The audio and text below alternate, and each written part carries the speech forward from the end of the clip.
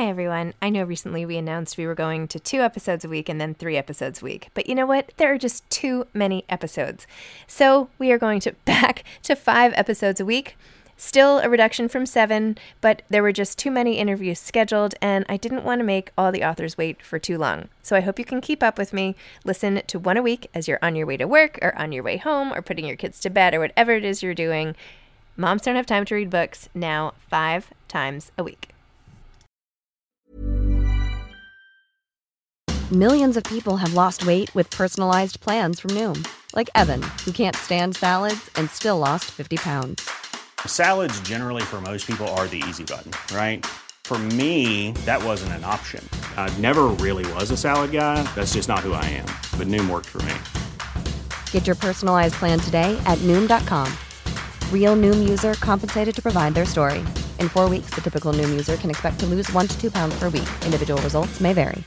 I'm Sandra, and I'm just the professional your small business was looking for. But you didn't hire me because you didn't use LinkedIn Jobs. LinkedIn has professionals you can't find anywhere else, including those who aren't actively looking for a new job, but might be open to the perfect role, like me.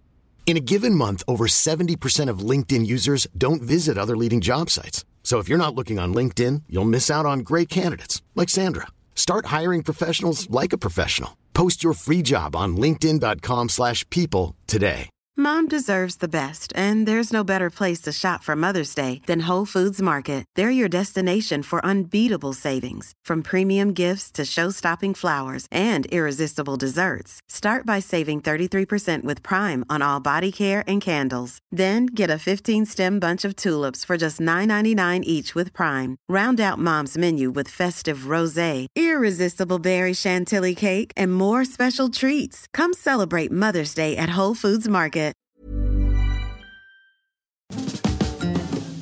Hi, I'm Zibby Owens, and you're listening to the award-winning podcast, Moms Don't Have Time to Read Books. If you like this podcast, you will love my new anthology called Moms Don't Have Time to Have Kids.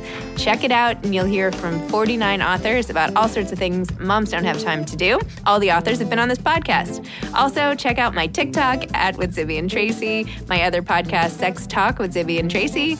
Check out Moms Don't Have Time to Write on Medium. And of course, my new publishing company called Zibby Books. And now back to our daily author interview site and a quick hello from some of my kids. Hi. Hi. Hello. Enjoy the show. Julie Chavez is the host of Ask a Librarian. She is an upcoming Zibby Books author, and I am so excited to release this episode of her podcast so that all of you can get to know her better. Julie is a curious elementary school librarian and a graduate of the University of Colorado with a degree in Spanish language and literature. She writes a lot for Moms Don't Have Time to Write and also Real Women Write Living on COVID Time. Her forthcoming memoir, The Anxiety Library, will be published by Zibby Books. She currently lives in California with her husband and 2 tall teenage sons. So please enjoy Julie's episode. Listen to it every week, subscribe, and follow her on Instagram and do all the things because Julie is amazing.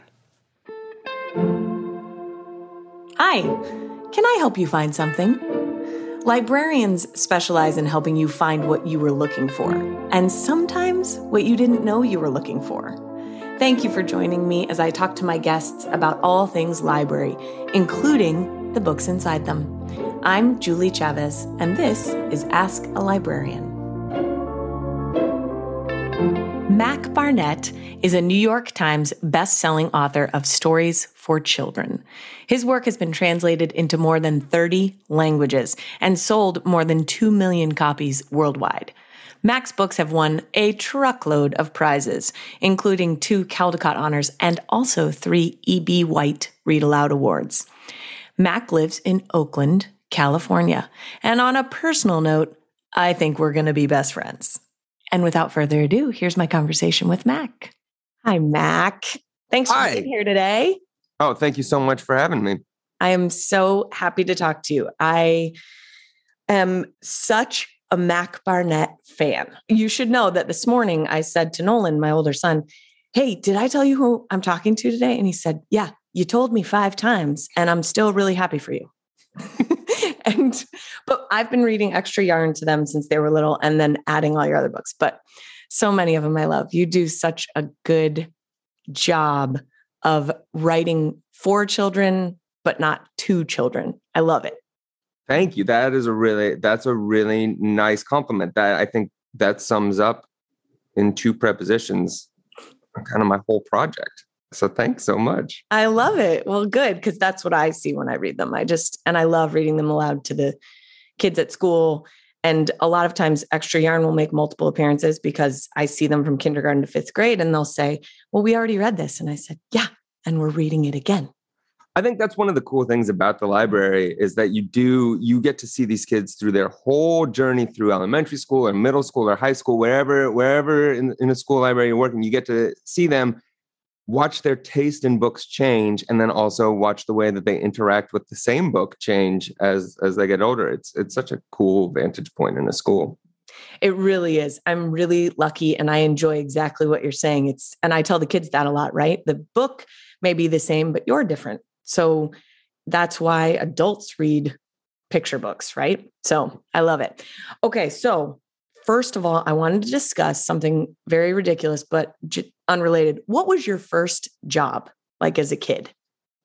Oh, so let's see. Like as a kid, like middle school, high school, like what would you say your first job was? Yeah, I went and I to an element when I was in high school in the summer, I was on the maintenance crew for an elementary school and it was shut down. So I went and was repainting classrooms and re-landscaping the playground and stuff. I was terrible at it too. I'm a terrible painter. So some poor kids came back in after that and they were like, what happened here? Yeah, I can see drips. Oh, what are these drips? So you went from sort of mediocre painting and then you don't have to. Mediocre that's better too generous? You don't have to spare my ego. Well, I don't even attempt it because I can't. I'm too much of a perfectionist and I would just end up in a ragey ball. So, hey, I salute you for trying. And honestly, that was probably my problem too. I was just too much of a perfectionist. And somewhere that's what translated into, Yep. Maybe if I just do it quickly, then I don't have to notice it. Yeah. I love it. Okay. So painter, I love hearing what people did early on. And then, so from there, how did you get into writing children's books? Well, so sort of at the same time when I was in high school, the first volunteer work that I did, there was an elementary school down the hill from my high school. And I just went down there to work with kids who were struggling with reading, to just do one-on-one reading tutoring. Yes. And I'd grown up, I loved picture books so much when I was a kid. And it was the one thing that it was really important to my mom that we have just a lot of books in the house.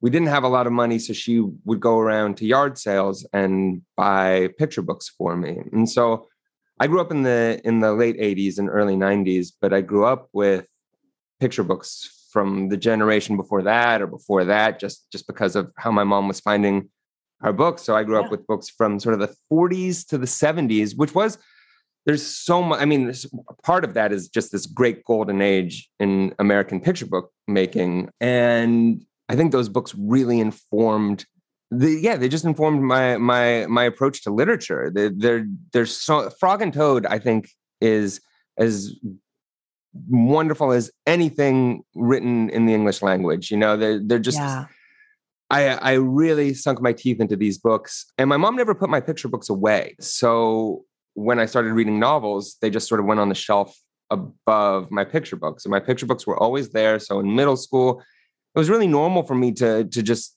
revisit a picture book that I loved. In high school, when I went down to tutor these kids, I was like, I'm going to bring my books that I care about. If I have something that I'm really into, then maybe they'll get into it too, rather than just the materials that we're being assigned that frankly, were kind of lackluster. And I think that I'm sure the students were picking up on the fact that I was like, this is boring. This is bad. I'm not having a good time either. I'm not exactly. Both of us are sitting there not having a good time. That's not what reading a book should be. No, it's the opposite of what reading a book should be. So I went back to my picture book shelf, pulled those off, and as a high schooler, came back in touch with these books. I was like, these are so great.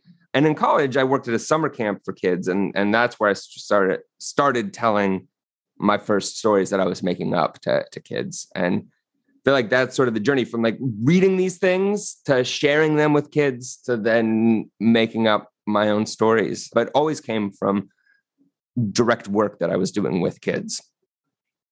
So what were some of your other favorites? So Frog and Toad. Love Frog and Toad, the work of Margaret Wise Brown, who's most famous for Goodnight Moon, but wrote so many books, so many strange books. And in fact, Goodnight Moon, I think, is a deeply strange experimental book itself. It's so ubiquitous that I think we're sort of inured to its strangeness, but it's weird. It is a weird book. Yes. In the Night Kitchen by Maurice Sendak, and just all the Sendak stuff. James Marshall, Donald Cruz, who's very famous for Freight Train, which is, it's a board book about the colors of a train car that somehow can like make you cry at the end. I have to look that one up. I don't know that one. But oh yeah, it's great. I love it. Okay, those are all. It's true. There's such rich literature, and some of those were so experimental. Even when I read Where the Wild Things Are now, I feel like I get new things from it every time, which is bizarre. It's not a long book. No. But just that same idea, right? I'm different when I go to it. But it's an incredible book. It is such again, it's one of these books that we've shared and read so many times that you can see it as, and it is a classic, but right. The tradition of children's literature, what is traditional children's literature? It's a tradition of experimentation. And that book, starting with a kid who behaves really badly, right? Yes. And is just creating mayhem, and then says, I'll eat you up to his mom. And he gets sent to his room, and the camera stays on him. And when you talk about writing 2 kids or writing 4 kids, there are other books that would need to have an intervention with Max, and we would need to see an apology, and he would need to see and explain exactly how he was wrong. Maybe that book doesn't do that. Maybe, exactly. He goes on this adventure, in some way is processing whatever went on. And we have a story that sits alongside the story of what happened in that house. The connection between that adventure and what he did earlier is loose and literary, and you have to interpret the book to figure out how. And when he returns, without apologizing, without saying, I've learned my lesson, there's some supper there waiting for him. His mother's love was constant. He still deserves to be loved, even if he made a mistake, even if he didn't then at the end comb his hair and become a good boy. He's still loved. Yes. And that is a radical position. And I think actually feels more radical, or just as radical now in 2020 as it did in the 60s. It's the Sendak model didn't win the day. It's still a fight to make real literature for kids that way. Yeah, that makes sense. You're exactly right. This idea that there are messages, but the experimentation of it, that this is it's almost, the books are a conversation, right? With kids and where they are. And so that should be evolving and have some space in it. And so to see that model in those books that were ahead of their time, but we consider them classics, I love that. Speaking of that, so part of the thing I love about Extra Yarn is when I read it to the kids, my favorite part is reading to multiple grades, because the kindergartners are so literal, and then you have their kind of development. And my favorite is when we revisit a book when they're older and they finally get it, or they get a part of it that they didn't see before. So I love the ending of Extra Yarn. I mean, and also I have to say, I think you have a real gift for last lines. The way you finish your books is just perfect. I want to sit with those words. So that's another thing that I think you do really well. Tell me about the story for Extra Yarn, if you don't mind. Sure. So Extra Yarn is, it's about a girl who finds a box full of yarn in the snow. And she lives in a town that's just sort of it says everything is either the white of snow or the black of soot from chimneys. And she finds this box full of yarn, and Her first impulse is to make herself a sweater. She has some extra yarn, so she makes a sweater for her dog. And she still has extra yarn. And she begins to knit sweaters for people, for animals, for things, and covers this whole town in yarn. And there's sort of a false ending to the book where you see the entire town covered in this beautiful yarn in this 2-page spread. But the book's not over yet. An Archduke arrives out of nowhere, tries to buy the box off of her. She won't sell it. So the Archduke steals the box, takes it across the sea, back to his castle, and opens the box, and it's empty. He's furious. He throws it out the window, and it lands on an iceberg, floats all the way back across the sea, where Annabelle, the girl who first found it, is just sort of waiting on the seashore, sort of as if she knew it was coming on some level. Yes. And it arrives back. She opens it, and it's full of yarn, and she knits a sweater for a giant tree. And that's the end. So where did that story come from for you? So that story, usually with a picture book, the words come first and then the pictures come second. But that book was illustrated by John Clausen, who's a good friend of mine. And we were friends before we started making books together. And so we'd already met, hung out. We actually met. And when we met, we found out that we both loved Frog and Toad growing up. And that was we spent 2 hours in the corner of this party just talking about Frog and Toad. And at the end, I was like, I think I just made a friend. I think our best friendship has been secured. Yeah. Absolutely. So I was looking on his website, and he had a picture that he'd done in college of a girl and a dog walking through the snow wearing matching sweaters. And it was really funny and charming. And I dragged it to my desktop to save it, where I just sort of save images that I come across that I like. And the file name was extrayarn.jpg. I was like, oh, that's really funny. She had some extra yarn, so she knit a sweater for her dog. And that's basically a line in the book, that thing that occurred to me, where I was just basically getting the joke that John was setting up. But that's the magic of a picture book right there, right? Is that it's an image and text laid together. And when you put them together, the story grows, or there's a little joke or a connection. And even just like a digital file with a file name can get that magic of text and image that a picture book has. And so that sort of sent me off, and I was like, I'm going to write this story out. And I wrote the first draft of the story, and then had this panic, like, oh, wait, like maybe John's already written a story for this. Maybe he won't like my story. So I sent him a sort of a sheepish email. Yeah. And I was like, hey, I don't know if you've written a story for this. If you have, great. Sorry, this would be such a weird email. But like, also, if you haven't, here's a story. And if you don't like it, that's fine. And don't worry. And this will also be a weird email. Right. And luckily he liked it. And can we still be friends? And can we still be friends? Totally. It was early in the friendship. Totally. So that's one of those things. We're still okay, right? Yes. Okay. Yeah. And luckily he did like it. And we made that book.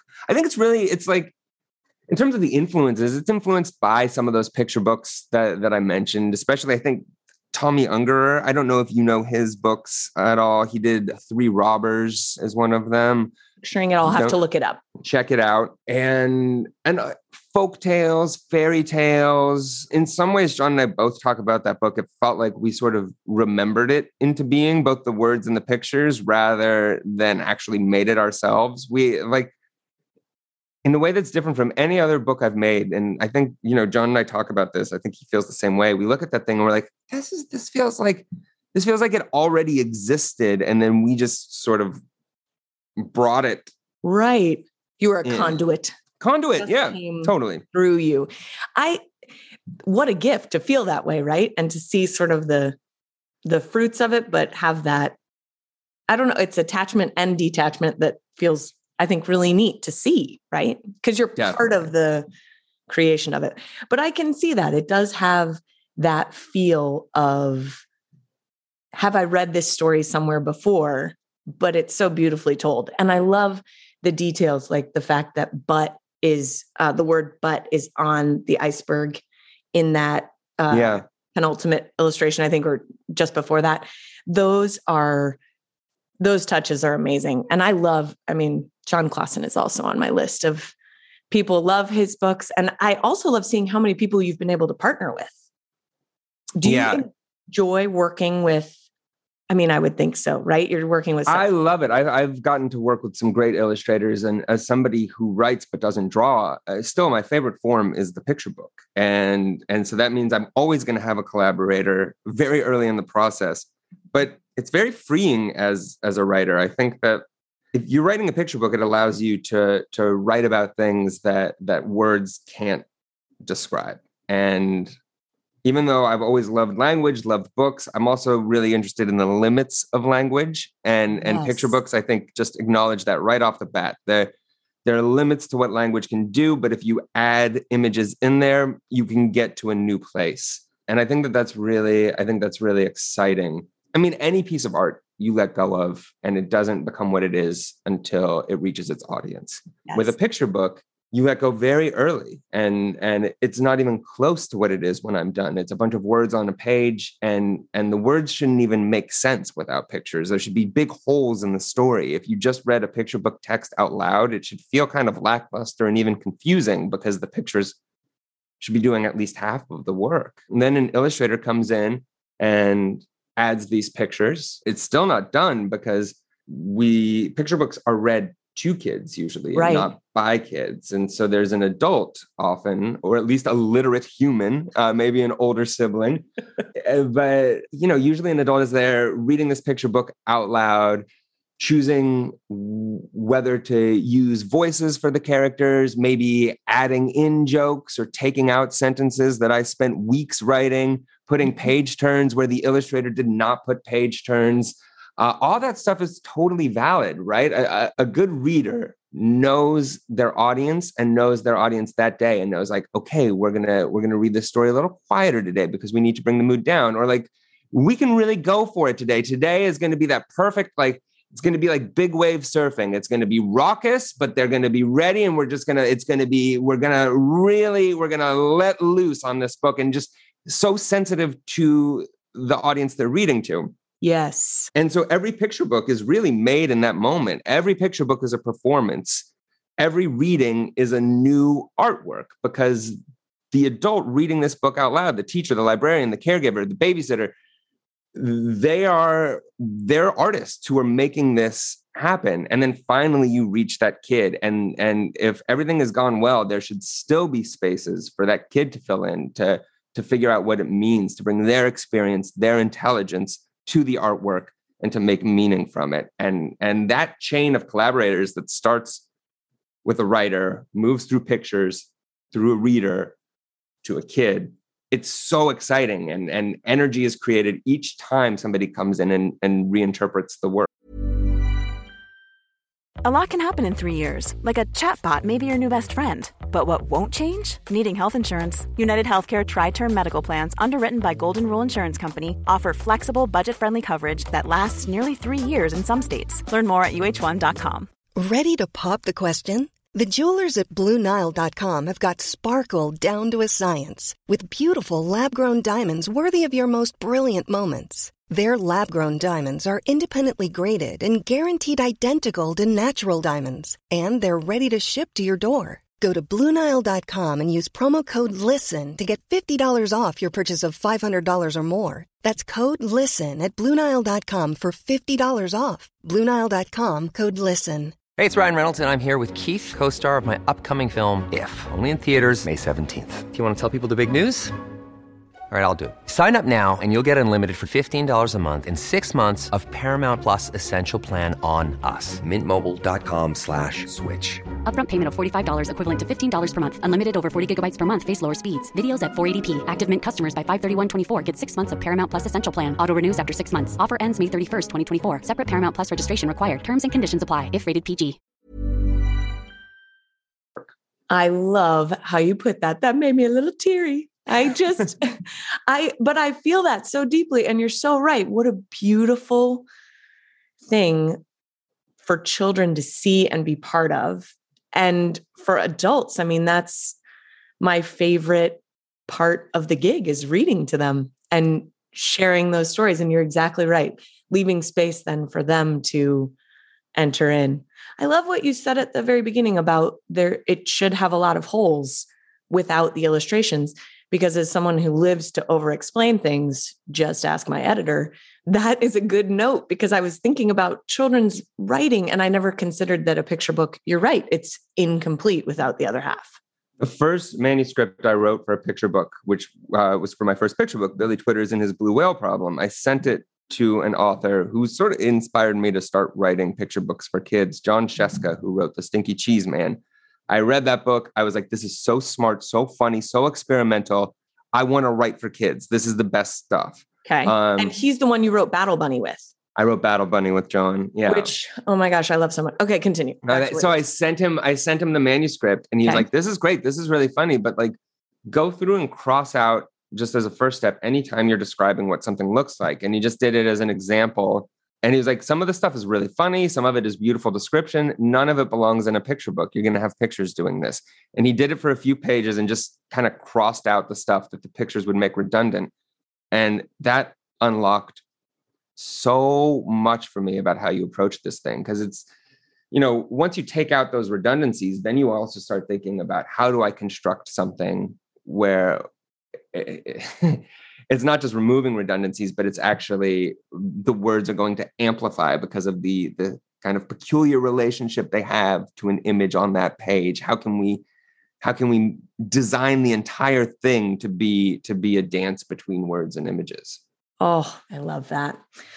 That is such a good description. You're exactly right. This book, speaking of which, how this book was made, I feel like you described it so perfectly when you're talking about the collaborators. And again, books that just make me want to cry with their last lines. I loved this one from the first time I read it because it honors the reader. And I love that idea because you're exactly right. It's not really a book until someone reads it. Yeah, I think that's just right. When I hear artists talking about like making art for themselves and not caring about the audience, I mean, I think that can be a way of getting at something. I think can also just be a pose that sounds really cool. Yes. I'm too evolved to even care about that sort of thing. Yes. Okay. Got it. But I don't feel that way about art generally. You're always making it to communicate something. You're trying to communicate something, yes, authentic and particular about yourself, something you truly believe in, something that you sincerely feel. Yes. But it's finding somebody else who sincerely believes or feels that thing too. That's what we're all searching for. We're putting out messages and we're receiving messages. And it's that conversation, that interaction that makes an artwork powerful. And in kids' books, if you're just writing for yourself, I'm a 39-year-old adult. Like that's not my audience. I have to write for particularly kids have a different experience of the world, and you're communicating across a gulf, and you have to know, like, I'm making a piece of art for somebody who's having a very different emotional and even physical experience of the world. Somebody for whom the world I inhabit, it's truly like literally not built for them, right? My chair is too big for them. It's how do I communicate something that I believe, but I know that they can relate to as well? I love that. And I think I'm loving hearing you talk about it because your heart and the way that you approach the work completely comes through in this. In all of your books, when I read them, and they're all so different. I loved What is Love? I have that here just because at the end, I just was like, is there anything truer? I'm just going to sit here. And I still read to my boys. So of course I made them come over, which they enjoy because that's what teenagers love. In how this book was made, I also loved the picture behind the scenes of the details of how books actually happen, right? Because the editing, the back and forth, the printing, I loved it. I thought that's our global supply chain book. Yes. We just unfortunately we came out like 3 years before that global supply chain moment was on everybody's mind. It's just really true. Ahead of its time. I mean, I'm so glad that I can be highlighting it and as sort of a prophetic work that you made. And then that way we can release it into the world. Well, I have one more question for you. And that is, what is something that you're not good at that you wish you were good at? Oh, wow. There's so much. I feel like I'm actually like, I'm only good at a few things, and I have trouble when I'm not good at something, like really sticking with it, because I get so frustrated with myself. Obviously, we've talked about painting at the beginning, but I don't care if I'm good at painting or not. Yeah, it's not going to spark joy. Exactly. I wish I was good at woodworking. I've always loved wood carvings, and I think carving something out of wood is so cool, or building something out of wood, building furniture, building a cabinet. I read about woodworking a lot. I refinished a dresser for my baby son, and it was such a fun project. It was such a basic project, but like, I was like, this is so fun, not just making it all look nice, but actually like sort of fixing the drawers a little bit, just in the lightest way. And then you mentioned What is Love, the illustrator of that book, Carson Ellis. She is somebody who I think also she's long been like, I'd love to get into woodworking. And we were kind of talking about this at the same time. She immediately started like carving beautiful, like she carved a thumb, like a giant thumb that's like the size of her forearm, that's just like a realistic thumb that is just the most beautiful, absurd thing you've seen. I feel like it was like week 3. She like just hammered that out. She's building furniture. She's made like 5 tables. I know that she started at the same time I did. So it's like, I'm not good at this, and I wish that I was. I can see it's not like, well, if you just give it time. It's like, well, look what Carson is up to. She started on the same day. That's amazing. And those are those sort of friendship moments, right? Where you're like, gosh, I'm really glad I like you, because if I didn't, I would really feel bitter about this. Yes. Because here I am I'm sanding the piece of my drawer, feeling really good about it. And you're whittling. It's not fair. It's not fair. It was, and I wish, this is a podcast, so you can't see, but the sort of your sanding motion, which was so sort of, you could risk diminishing the work that I was doing, but actually looked exactly like what I was doing. It was just the sort of detail work. Yeah. No, not even detail. It was like, just like I'm just so proud of myself for badly sanding something. Is exactly that's what it was. With a tiny square of sandpaper, right? Yeah, that was just like and also like the grit had already rubbed off, but I didn't buy enough sandpaper. So really, I'm just like rubbing copy paper right over a dresser and saying like, "Good job, Mac. Today was a great day. You better buy like an expensive leather tool belt. Keep your sandpaper nubs. Perfect. You can tuck it right in there, and then you walk through the house with it on, right? Yeah, absolutely. Go walk the block. Wave to the neighbors.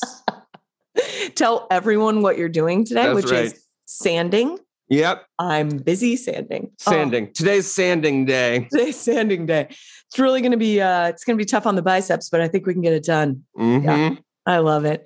Well, I think that you can safely stay in your lane. You have one book coming out soon, John's Turn. John's Turn. That's right. When does that come out? That comes out in March, early March. And that is, that one I'm very excited about. It is set in an elementary school, and sort of just about a beautiful performance that happens in an elementary school. But I've spent so much time in elementary schools, I guess starting in attending one, and then volunteering in them and working in them. And they're just such fun, weird, specific places. And so I'm excited for that one to come out. I cannot wait. And hopefully we can chat about it again when it comes out. I would love that. I would love that too. Well, thanks so much for being with me today. And this was a pleasure. Thanks for spending these minutes with me. Oh, for me too. Thanks for having me. I really appreciate it. Okay. Thank you for joining me for this episode of Ask a Librarian. As always, it's my joy to share and learn with you. You can follow me on Instagram at Julie Writes Words, or you can go to my website, juliewriteswords.com. There you'll find the show notes including all the books mentioned in the episode.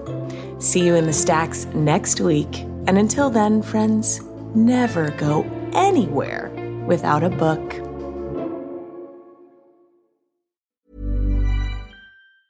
Mom deserves the best, and there's no better place to shop for Mother's Day than Whole Foods Market. They're your destination for unbeatable savings, from premium gifts to show-stopping flowers and irresistible desserts. Start by saving 33% with Prime on all body care and candles. Then get a 15-stem bunch of tulips for just $9.99 each with Prime. Round out Mom's menu with festive rosé, irresistible berry chantilly cake, and more special treats. Come celebrate Mother's Day at Whole Foods Market.